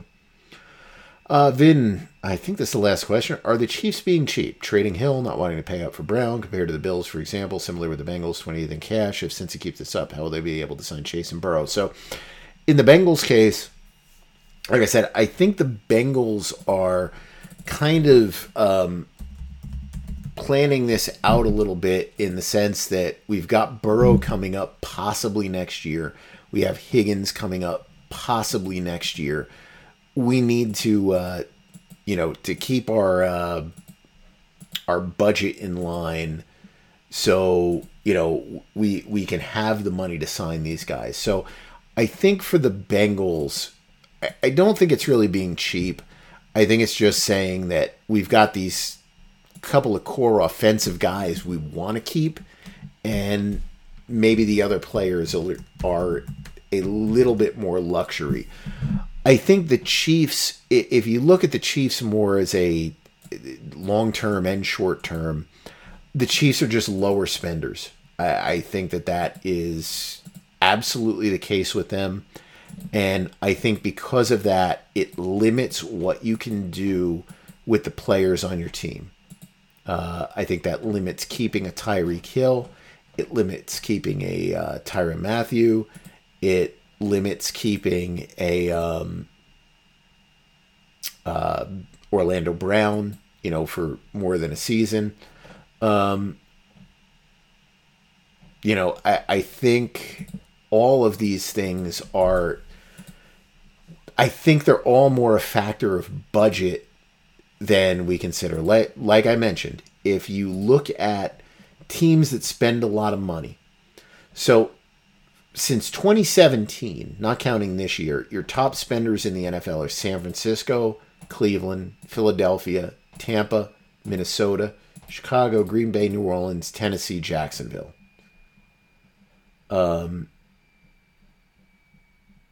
Those are your top 10. Atlanta's number 11. They would be much higher if it wasn't for their salary cap woes the last year or two. I think when you look at those teams, those are the teams you look at and say, all right, we're the teams that are going to spend money. When you get to the other side of the equation, you've got the Chargers, the Ravens, the Jets, the Colts, the Broncos, the Chiefs, the Dolphins, the Steelers, the Bills, the Patriots. Those are your cheap teams in the league. And you then have to look at those teams and determine, well, why are they being cheap? Jets are being cheap because they don't draft anybody they can keep. So I can't say Woody Johnson's cheap. I can just say the Jets suck. All right. The Chargers, the Chargers, are they cheap? Maybe. They haven't been great, so I can't say that for certain. The Ravens are probably cheap.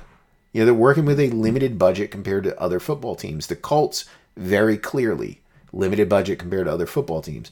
Broncos, probably a limited budget compared to other football teams. Chiefs, definitely. Miami, that's been more of a offset kind of stuff, that they've just a reset kind of stuff. Pittsburgh maybe falls into that category. Buffalo has been a little bit more of a reset phase. So I wouldn't put them in that cheap category anymore. Patriots are probably a bit on the cheaper side. But I think when you look at the Chiefs, you would say the Chiefs are limited in what they can spend. And that's why that contract that they did for Mahomes is just so great for them, because it gives them so much long-term certainty. And it's so low compared to what he should earn. It's just such a great deal for them. Fantastic. So, I think when you look at those teams, I think that's just some of the stuff that you would look at with the spending there. But yeah, I would say the Chiefs, there's definitely a consideration that exists when it comes to spending there. I think the Bengals are more about future planning and saying they're willing to be middle of the league, but they want to make sure they have the ability to keep the guys they feel like are difference makers. And, one of the things, and maybe I'll do some research on this in the future. Maybe we should talk about it. I think more and more teams realize that, with the exception of quarterback, quarterback you just need to be good at. I think there's more and more teams that are starting to come to the thought process, the reality of, and I think this might be right. You can only be as good, even for a team with a great quarterback. Your great quarterback's going to overcome a lot, but your weak link is always going to be a problem. If there is an ability to really expose a weak unit on a team, a weak area on a team, you probably won't be able to take that next step into being like a legit Super Bowl contender. So I think as more and more teams look at that, the concept of the super group, which was more of an issue, I think, in the not the early to mid 2000s, in the early part of the 2010s, 2010 to 2015, 16, where you started to see more and more of these super group units, where you invested a lot in a couple of players and then kind of backed off. I think teams are starting to come to the realization that you probably are better off having a team, if you have a great quarterback, have the ability to be at the very least average everywhere versus being above average in a couple of spots and then just trying to figure out how you're going to fill the gaps in elsewhere. Where you're just going to be like, well, I'll get a couple of UDFAs and a couple of minimum salary guys and throw them in there. I kind of think for the better teams, that day is done. They realize that they might be better off, instead of having, I'll use the Chiefs for an example. Instead of having a high-priced left tackle, left guard, and, have draft investments on the line, you're better off having a pay one left guard or whatever, a draft pick who's decent, and just getting some guys who are average. Instead of paying $22 million a year for Tyreek Hill, you're probably better off having the ability to have a decent safety and a decent wide receiver versus maybe a great wide receiver and a terrible safety. I think those are the kind of considerations that teams are starting to make. And I think that's more of what you can do. You can probably pick and choose in today's NFL what are the units maybe you can skimp on? If I had a guess, if you're a good team that plays more often than not from ahead, you can probably pass on linebacker. You could probably pass on tight ends. You could probably pass on running back. If you're a team that plays from behind, you probably need linebackers to stop that running game late. You might need defensive tackles. That might not be a position that those better teams need. But I think what you're looking for is competent play across the board. And especially if you have the great quarterback, all you need is that quarterback to have a really hot game. And as long as you're competent everywhere else, you'll be fine. But even if you have a hot game and, you've got a secondary that's Swiss cheese, you're going to get eaten up alive when you go play against Mahomes or Josh Allen. If you have a offensive line that is absolute garbage, you're going to get eaten up when you play against these teams with a pass rush. So I think more and more teams are realizing that maybe you don't want to go crazy, at certain positions, especially when you have the quarterbacks making over 40. You can't afford to go crazy at 3-4 other positions. You need to be somewhat average, above average there, so you can make yourself a quality unit across the board. When you have a rookie quarterback, it's probably different.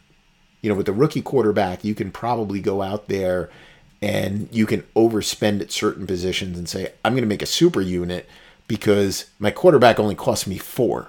So I can make a handful of super units and still be average like everywhere else because my quarterback makes 4, 5, 6, 7 million a year.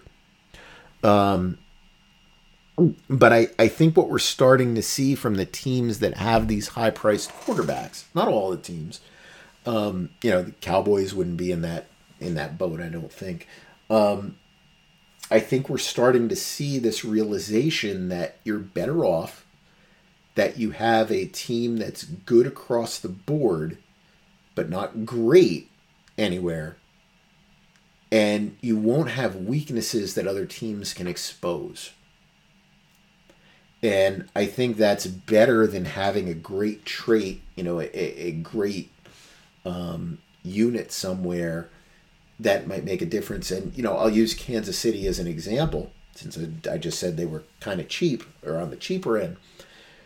If you do have Tyreek Hill is going to rely on a couple of things. His success, and Tyreek Hill, I wouldn't say Tyreek Hill's a streaky player, but Tyreek Hill's games are streaky. He has games where he is just feature of an offense and doing great, and then he has games where, doesn't do a lot. Tyreek Hill's impact on the game is impacted by a lot of stuff. If Patrick Mahomes has a terrible game, Tyreek Hill's not going to have a good game. Now, Patrick Mahomes doesn't have a lot of bad games, but the games when he does, it's not like Tyreek Hill is going to make a difference. If the Kansas City Chiefs offensive line is a turnstile unit, Tyreek Hill's not going to have an effective game. He's not going to have time to get open 30 or 40 yards down the field, 20 yards down. He's not going to have time to get open. His quarterback's going to be being dragged down all the time. So he relies on other stuff. And, it kind of depends on what that reliance is as to what you can and can't get. Now, is Valdez-Scantling Tyreek Hill? Absolutely not. I think Tyreek Hill is a tremendous player. He is everything that I think people thought Deshaun Jackson would be, and, obviously a lot more than that. I think he can make a difference for an average to above average quarterback. But when you have an absolutely great quarterback, I think you can make do with other spots. And you can shore up other units to try to have a better chance of being, ultra competitive in the playoffs versus just over investing in your passing game.